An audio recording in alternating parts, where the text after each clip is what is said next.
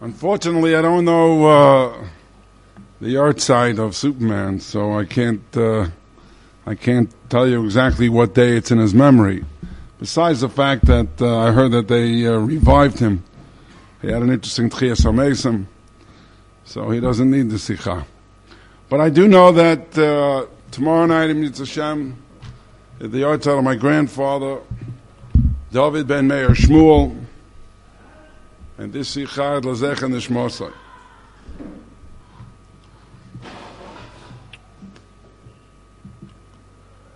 The Sar Mashkim said to Paro, Es chatoy ani maskir ayoim. Today I remember my sins, and he recounted what took place, how he ended up in jail. He wasn't sanctioning what he did, he was just bringing out the point in order to stress something. I too feel this way. As chatoy ani maskir hayoim. As I always say, I wasn't born with a beard and payas, and I had what is commonly known as an idiot box in the house. Rabbi Victor Miller explains so well, a pipe leading straight from the sewer into your living room, spewing forth its contents, better known as a television. Unfortunately, many of us didn't use a clock to run our life. We used the TV. When we heard certain theme songs emanating from it, we stopped whatever we were doing and we worked our schedule around to make sure to be able to be privileged, quote unquote, to see whatever garbage was coming out. You can imagine how I felt. Unfortunately, one of my favorite programs, I wasn't Zocha. When Superman came to the movies, I was already out of that parsha. But at least I was privileged to see it on the TV. So you can imagine how I felt when I heard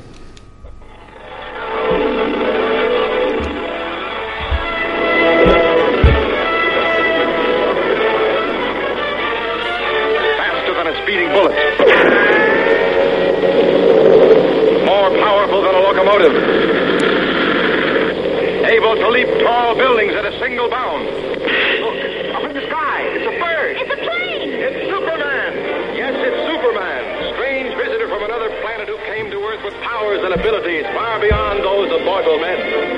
Superman, who can change the course of mighty rivers, bend steel in his bare hands, and who, disguised as Clark Kent, mild-mannered reporter for a great metropolitan newspaper, fights a never-ending battle for truth, justice, and the American way.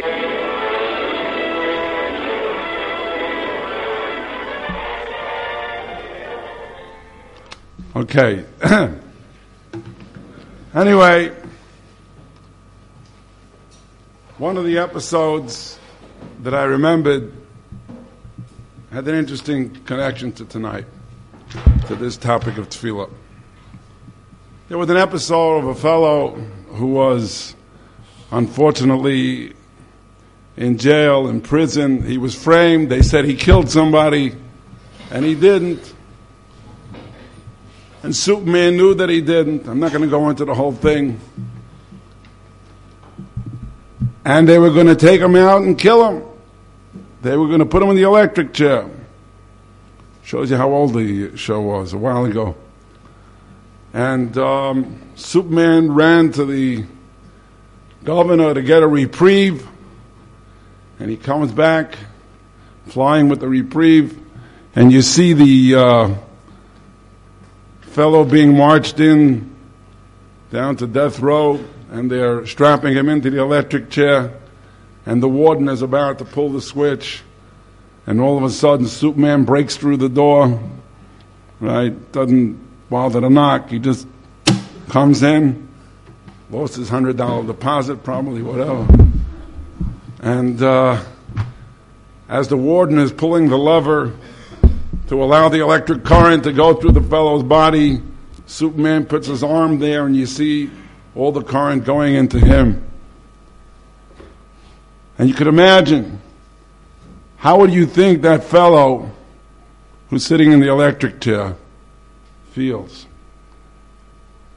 If you'll pardon the pun, I would say he was quite shocked at what took place. Here's a guy who expects at any moment to be gone, finished. And all of a sudden, he gets a reprieve in life.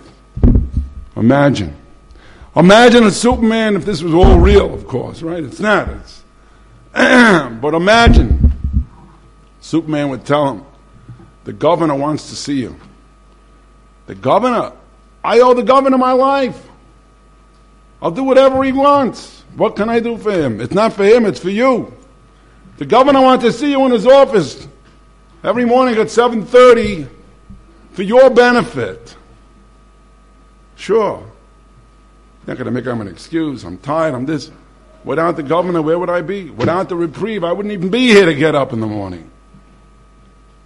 The truth is, if we think for a moment, we actually go through the same scenario every night. We all know every night our neshama goes on trial. It's not just once a year on Rosh Hashanah. That's also true. But it's a different kind of a trial. Every single night the neshama goes up and doesn't look too good. The Rebbeinu Shalom has to decide, so to speak, whether or not the neshama should come down again. And you can imagine what's going on up there. Judging on what the body and neshama, what this individual did today, doesn't look too promising that he deserves a chance to come down. And yet the Rebbeinu Shalom says, give him a reprieve. And you can just imagine the Malachim saying, with all due respect, God, give us a break. You said the same thing yesterday and the day before that and the day before that and so on. The guy's not getting any better, he's just getting worse. What are you sending him down for? The Rebbeinu Shalom says, give him another chance. So when we wake up in the morning, we have to visualize, imagine this reprieve that was just granted to us. And the first words out of our mouth should not be to curse out the person who woke us up. Rather, it should be Moda ani lefonecha. Melech chai v'kayim shechzarta b'nishmosi b'chem lo. You have returned my neshama with great mercy. Rabba emunasecha, great is your trustworthiness. And we should run. The Rebbeinu Shalom wants us to come here not for his benefit. We'll discuss more about tefillah in a moment. It's for our benefit.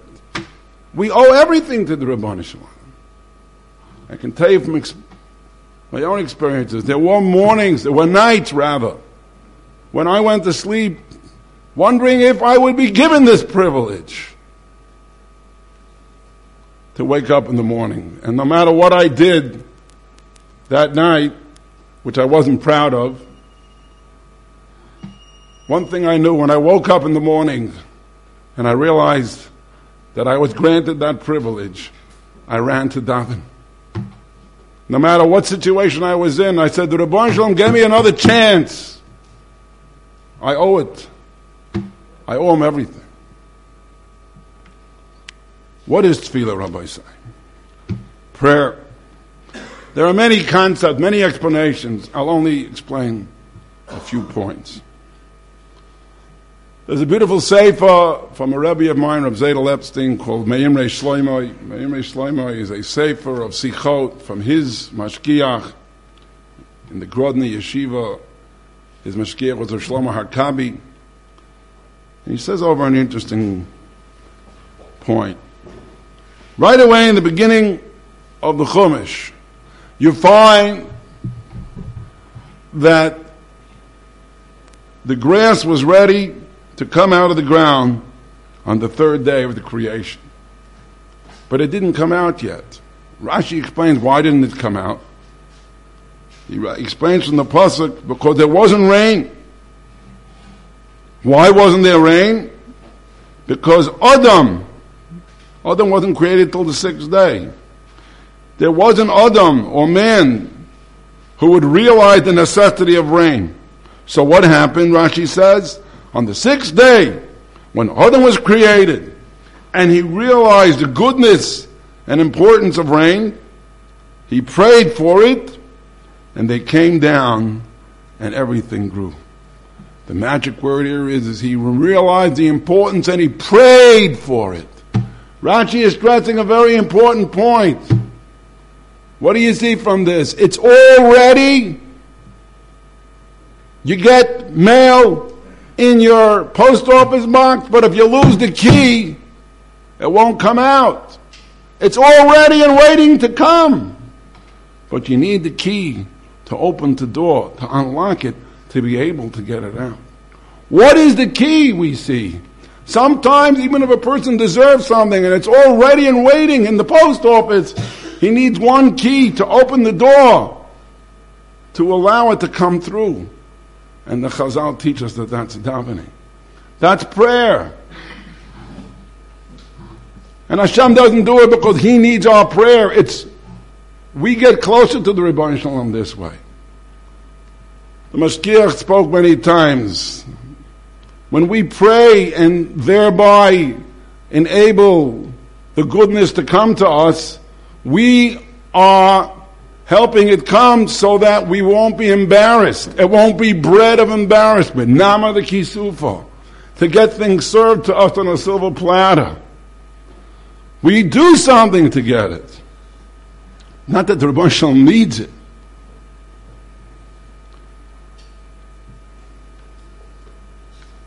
This is the first point of tefillah, Rabbi Say.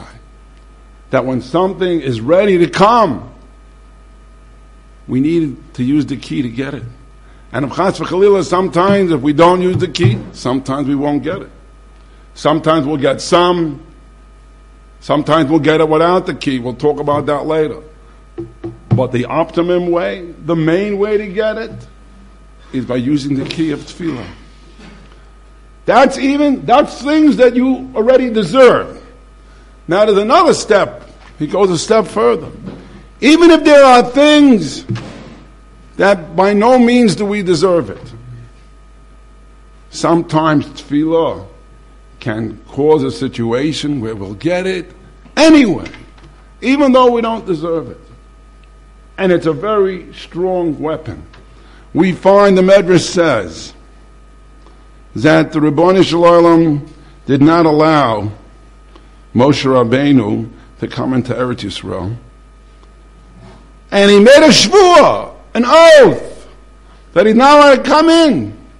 And then the Rebbeinu Shalom says, close the gates of Tefillah. Moshe Rabbeinu was praying to God to let him in, and God said, after he made the shvuah, close the gates of Tefillah to prevent Moshe Rabbeinu's prayer from coming in. What would be if it came in? He swore already. What did it talk about? The Torah says yes. If a prayer is good, it could even cause something which God already swore that He wouldn't do. It would cause him somehow to break this oath and do it. And the Rebbeinu Shalom didn't want it. So he said, close the gates of tefillah to prevent his tefillah from coming in. So we see the second aspect, that tefillah helps even for things that we don't even deserve. And then my Rebbe pointed out, you may say, very good, that's Moshe Rabbeinu's tefillah, but what about our tefillah? What's our tefillah worth? So he said the beautiful point. He says, when the Chazal teach us that the Avos were masaking tefillah, Avraham Avinu made Shachris, it says. Yitzchak made Mincha, and Yaakov made Ma'ariv. What it means basically is, they made the arrangements whereby even simple people in Klal Yisrael can get closer to Hashem through tefillah. The Lev Eliyahu, Rabbi Eliyahu Lopian, explains this point in a similar manner. He says, you make a phone call. Do you realize you pick up a phone and you're talking to somebody 6,000 miles away? How does it work? Do you realize how much cable was laid out? How much labor and man hours were used to prepare this phone call for you? That's exactly what happens with tefillah. The avos were able to lay the framework, put out the cables, so to speak, so that even our tefillahs, even though they're not as great, obviously, as the avos, they'll also travel and reach the Rebbeinu Shalom. But you have to pick up the phone to make the call. And my Rebbe used to use this example to explain another point. People say, well, I don't understand how davening works. So a person makes a phone call. If you start asking him the intricacies of how it works, how does it travel, how does sound travel? You don't know. I don't know. I don't know all the scientific things involved. But one thing I know, you pick up the phone, you make the call. I don't have to know how it works in order to do it. I just have to know how to pick up the phone. So the same thing with davening. What's the difference? You don't know how it works. You do know how it works. You pick it up and you make the call. And of course, it would be much better if you understand the simple translation of the word. There are shiurim given in tefillah. There are plenty of sudurim if you open them up and look at the translations.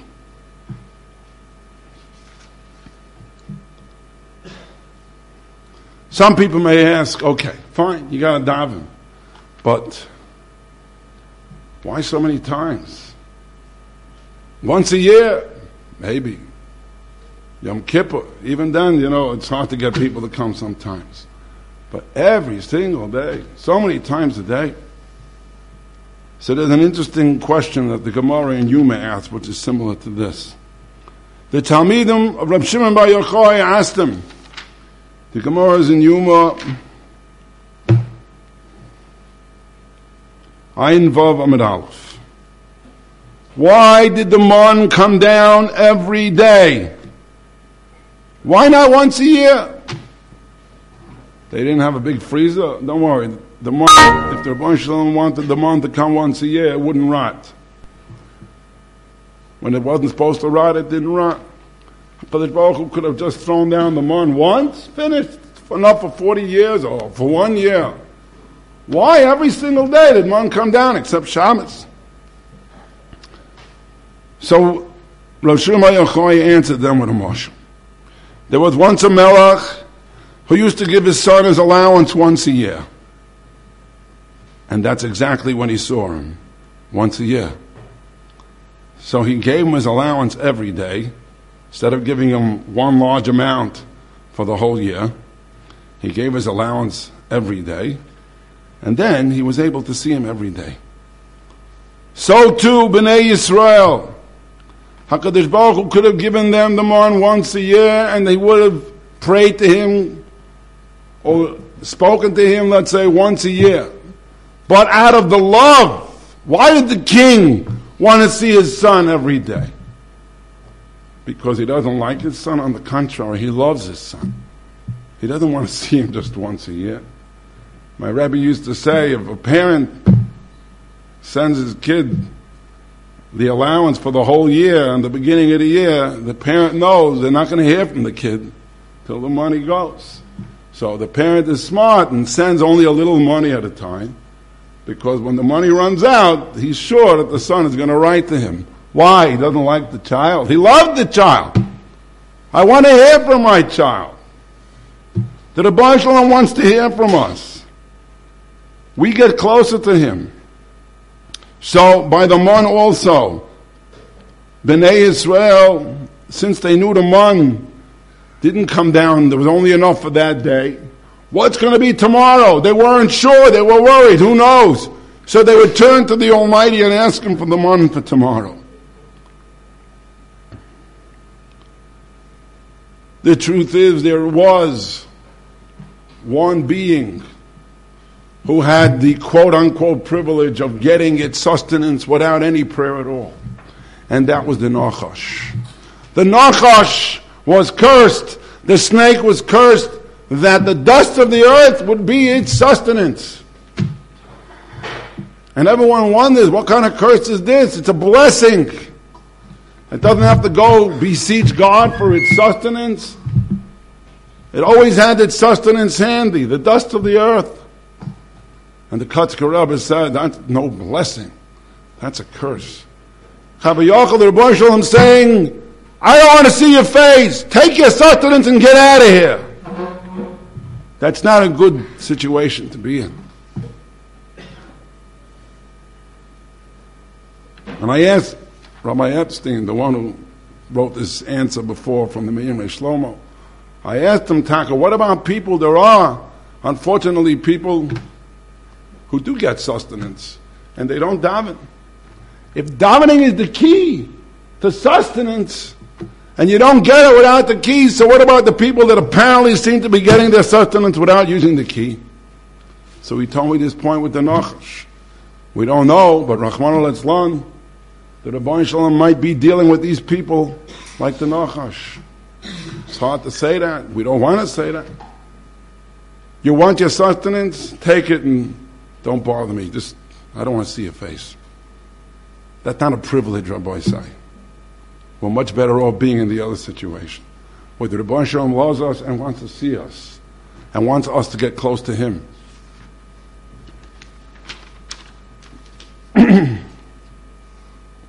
There's another aspect of tefillah.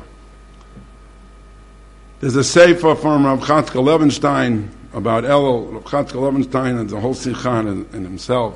Mashkiach, Panovich, Zeichet Tzaddik L'Bracha, unbelievable tzaddik. He says a very interesting observation. He says, we are submerged in a society that preaches koichi v'oitzem yadi. Koichi v'oitzem yadi literally means that a person believes in his own might. Everything that he does is because he's strong and he's smart and he's capable. He's a self-made man. Maybe once in a blue moon he remembers that there's a God in the world. This is unfortunately not the Jewish way of thinking. The Jew understands everything that happens and every capability that he has is a gift of the Ribboni Shalom. And when the Ribboni Shalom Chas v'Chalila doesn't want him to have it, in a fraction of a second, we don't have to look far. You see Rahman al-Islam, people, Rahman al-Islam strokes in moments. They're incapacitated. The guy could be the biggest genius in the world. 2 minutes later, he doesn't know anything.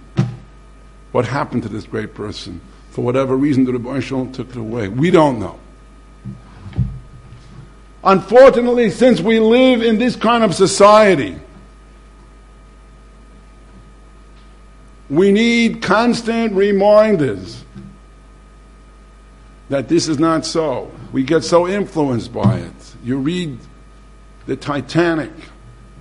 There was an article everyone knows about the great Mamish, an unbelievable ship. They didn't even have enough lifeboats. They felt it was, you don't even need it. It's unsinkable. In the Reader's Digest, one of the people said, before its maiden voyage, not even God could sink this ship. As Noach Weinberg said, they were looking for trouble. And of course, on their maiden voyage, they sunk through an iceberg. This is the kind of, and people didn't learn from that. You think the people learned from that? No, whatever. We have to continuously hammer into ourselves sichot, that there's a Rebbeinu Shalom in the world, and He gives us everything in order to counteract the bombardment of this koichi v'oitzem yadi that we keep hearing. So what is one of the ways, one of the sichot? He says very good. He says that consequently we need constant reminders that Hashem runs the world. That is what tefillah and brachas on food teach us. They are miniature sichot, each one on emunah and hashkacha. We constantly say, Atoch onei le'adam da, you give us brains. You give it the ability, constantly repeating that. Not like people think, oh, I'm studied, I'm smart, I use my brains. Who gave you the ability? Adam das. You heal us. Rifa'inu Hashem b'nei Rafe, not the doctor. He's just a shaliach at most. And you make a bracha. Shahakol liyeh b'dvaro. Think of what we're saying. We say, God, everything was done by you. We need these are like, just recently this whole business with the gas mask because you're afraid of the gas. We need these like miniature gas masks to protect us from the contamination of the world. This kochi v'oitzim yadi, that it's my power and I did it. And it's not so hard to do. And we need it. There's a beautiful sefer from Rabbi Aryeh Kaplan Zatzal, A Call to the Infinite. He brings a special tefillah which is brought down in the Chavis HaLevavos, the duties of the heart. And it says like this: you know what is best for me, we tell God, and how to provide for me. I do not express my needs to you to make you aware of them. That's an old question. What do I have to tell the Rebbeinu? The Rebbeinu knows better what I need than I do. Why am I saying, give me this? He knows. So we say clearly, you're right. I'm not telling you, Rebbeinu Shalom, because to make you aware of my needs. So why am I saying it? But so that I may be made to realize my dependence upon you, reinforcing my trust in you. That's the second aspect of tefillah. We need it as a constant reminder, or else we'll be sunk and just follow the barrage of attacks that are being put upon us to believe that we're so great. There's another aspect. Tefillah is very therapeutic, Rabbi Isai.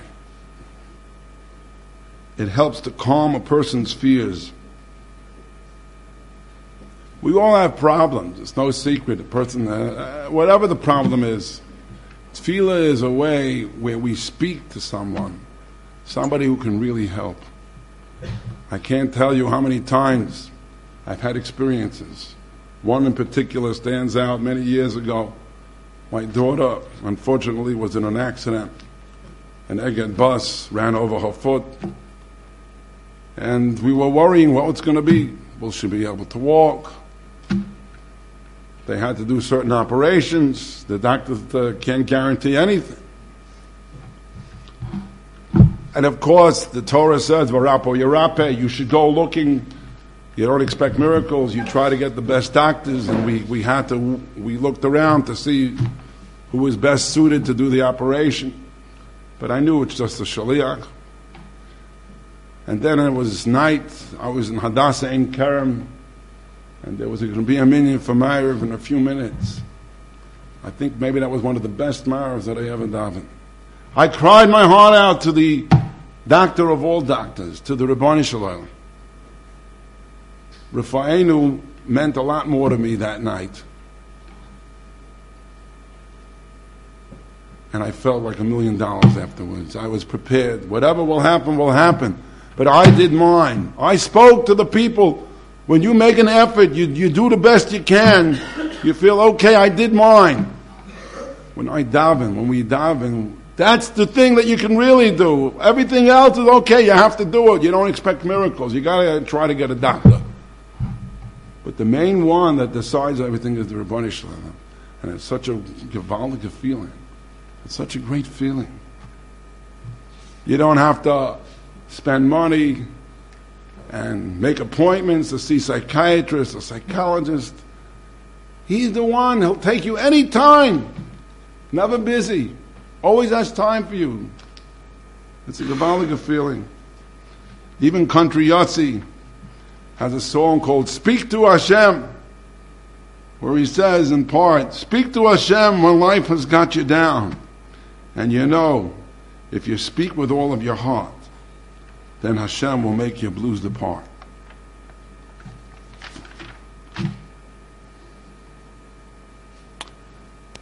Another very important point. People say, fine, I hear, but why with a minyan, Rabbi? Davening, daven, my room, whatever. Why with a minyan? Why there is such a stress on davening with 10 people? So, the Chafetz Chaim has a special thing in Shmiras Haloshen at the end of the Sefer where he discusses this very point. I'm not going to tell you the whole thing, just a few of the great privileges that you gain and advantages that you gain with davening with a minyan. The first thing he says is, Hashem doesn't despise the tefillah of a tzibur, of a minyan. Whereas the individual tefillah, he looks at every bracha to see if it is done with the proper kavanah. It's a Gemara in Brachas, Va'anis filasi l'cha Hashem eis ratzon. Ein osai eis ratzon b'zman sh'hat tzibur mispalel. That itself, we all want our tefillahs to be heard. A person needs a job or something, he'll write a letter to the boss or get someone to write it. He'll do everything that he feels will enable him to get his request. We want our tefillahs to be heard. The first thing we got to realize is that b'yechidos alone, it's not that easy. At least with the tzibor, we have a head start. There's another aspect, is schar halicha. Every step that a person takes to go to shul v'daven, that itself is a separate mitzvah. There's another aspect. When a lot of people do mitzvahs, that makes each person's mitzvah a lot bigger than if each one does it alone. When a group does a mitzvah together, that enhances the mitzvah and makes it worth a lot more. And he goes through, just quickly, he says, you're putting on tefillin, Kriya Shema, Yetzias Mitzrayim, all these things are being done as a group. That makes each person's tefillah a lot greater. Then, of course, there's also the ability to answer Amen, Baruch Hu, Yehei Shmei Rabbah. We don't realize the greatness. Kedusha. There's a beautiful story. I don't have time to tell you the whole thing. There's a story about how severely someone was punished for not answering Amen. So you can imagine how much schar there is for answering Amen. And Amen doesn't come near Yehei Shmei Rabbah and Baruch Hu and Kedusha.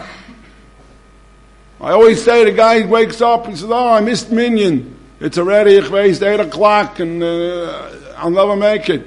Come even for the last Baruch Hu. Come for the last Yehei Shmei Rabbah. You don't realize what it is.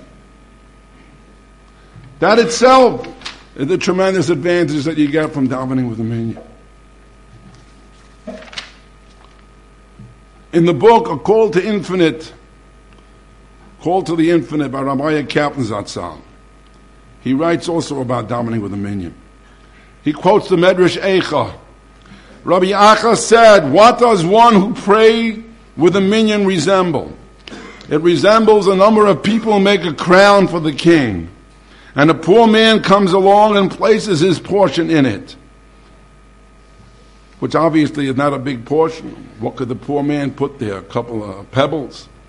But the king says, just because of the poor man, shall I not accept the crown? The king accepts the whole crown.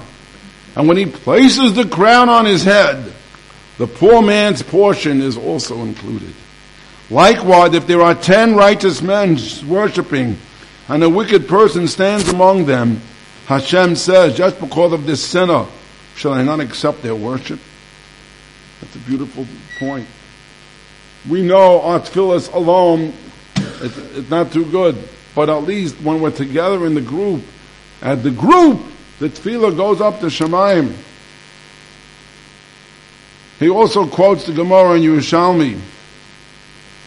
Rabbi Yochanan said, when one worships at home, it is as if he's surrounded with walls of iron. I'm not saying you shouldn't daven, if you can't daven with him, you shouldn't daven altogether alone, but it's definitely a last resort, Rabbi said. when we realize all the privileges and all the probabilities that our tefillah will be more accepted with davening with a minyan, then davening with a minyan takes on a whole different outlook. There's a beautiful story. It's actually, the whole book is an unbelievable book. There's a book called Responsa of the Holocaust by Rabbi Ephraim Ashri. I happen to know the author personally. I davened in his shul on the east side. It's mind-boggling. The whole book is a whole mussar shmuz. One of the things you learn from it is what people risked during the Holocaust to keep Torah and mitzvahs. Every single shaila there. These are people who, Rahman al-Islam, of course we can't judge people. There are many people who, Rahman al-Islam, were turned off because of the Shoah. But here are people who experienced it, and rather than being turned off, did everything in their power to keep Torah and mitzvahs, despite their hardships. When we see a book like that, we should wake up and say, what the heck's the matter with us? Baruch Hashem, we don't have such hardships. Okay, everyone has his hardship, getting up in the morning, whatever it is, but compared to them, so where are we? That itself is worth it, to read the book and see what people are willing to do. The mitzvahs, even under such circumstances, and apply it to ourselves. So there's one tshuva in particular there, one responsa. The shaila was risking one's life to study Torah or to pray with a minyan. The shaila there was basically, if they knew there was a decree, if they would be caught davening with a minyan, or even learning in a beis medrash, there was a death penalty involved. They wanted to know if they're mechuyev to give up their lives to daven with a minyan and learn. So he writes like this: the accursed evildoers, plotting treachery after treachery, were aware that this well of hope and comfort inside the synagogues gave the Jews courage and strength to stand up to their tribulations. It was no surprise when the Germans issued a decree forbidding public prayer and Torah study under the punishment of death. But Naftali Weintraub, the Gabbai of the Kabanovich Shul, may Hashem avenge him, asked me whether the Torah law obligated him to risk his life to pray with his daily minyan and compelled him to risk his life for the Torah study. And this is his response: I did not have the heart to rule that every Jew should risk his life in order to study Torah and pray with a minyan. There were few with the purity of thought that could raise them to the level of a Daniel and his comrades, Hananiah, Mishael, and Azariah, who risked their lives to sanctify God even when they were not bound to. On the other hand, how could I forbid anyone to risk his life? All Jews possess holy souls that originate at the highest level, above, and according to the halacha, each individual must probe the degree of his personal love and awe of God to determine his level of service to God and his consequent right or duty to make sacrifices. Beyond any doubt, the Master of justice and mercy guides each person to act with sensitivity. In fact, the sacred sons of the living God acted as they had always done. They continued to study Torah and to pray with their fellow Jews. Even on Rosh Hashanah, 1942, the Jew did not fear that the Germans would hear the powerful blast of their shofar during the prayer. Not only did the Jews gather in the many houses of prayer and set up for the holiday, but in the ghetto hospital, the assimilationists, the irreligious doctors themselves defied the German decree and risked their lives in order to pray publicly. There's another beautiful story from the book called Sparks of Glory by Rabbi Moshe Prager. The name of the story is called The Secret Prayer in the Basement. He tells the story of a young child named Shmulik who had endured many beatings from the Germans while trying to get food for Shabbos. Now he wanted to go with his father to pray at the risk of their lives in the secret basement. And his father, who didn't want to risk the safety of everybody involved, refused to let his son come. As the congregation was praying, they heard a knock on the door, which was not the special agreed secret knock. They opened the door with trepidation and expected to find the Germans. But all they saw was little Shmulik knocking on the gate of prayer. At this his father came, and with tremendous anger he screamed, "Such chutzpah, Shmulik! Who are you to disobey orders?" And then he gave his son a painful, humiliating slap. And Shmulik cried out and said, "Will you beat me too? Haven't I had my share of blows? I too am a Jew. I too want to pray." Rabbi Say, we see these stories, how cheap we should feel. We see how these people were ready to give up their lives for a minyan. 1 minyan! They could daven mincha with their tefillin on. What do they need to risk their lives for? What the big deal? Obviously it meant, they understood what it meant. They were willing to give up their lives. No one's asking us. We're not even ready to give up a little sleep for minyan. We should feel even worse. What hurts even more, if we do get out of bed, Rabbi Say, but only to go into the dining room. What kind of chutzpah is this? We make the effort to go to eat, but not to go to daven. I saw a guy in the basement, in the dining room. I mentioned to him about the sicha. He said he's not in the yeshiva anymore. I don't know if I told him, but I was thinking, you're not in the yeshiva, but you eat here. So why don't you at least come for a sicha also? For food you are in the yeshiva. We got to get our priorities straight. No one's asking us to give up our lives. I'll end off with a beautiful point, which I stress many times. It's based on a pasuk in Mishlei. Oma Otzel, the lazy man says, Ari bachutz. The lazy man said, there's a lion outside in the streets. I'll be killed. I can't go out. You want me to go daven? You want me to go out and do a mitzvah? There's a lion out there. So I heard from our Rabbeim a beautiful pshat. What's going on over here? If there really is a lion out there, then he's right. What do you want from him? He's got a point. If there is no lion out there, and he's not a lazy man, he's a liar. Why is Tzlomah calling him a lazy man? So the answer is beautiful, Rabbi Say. Avada, there's a lion out there. He's not lying. But a person has to understand, would this deter him if he had something that he wanted to do? If it would be Thursday night or it's someone's birthday and he's got to go, the fact that there's a lion outside would not stop him. He would already find an eitzah. He would find already what to do. He would call a friend, call the police. I don't know. He would do something. The problem is he's lazy. Oma Otzel. He doesn't want to go.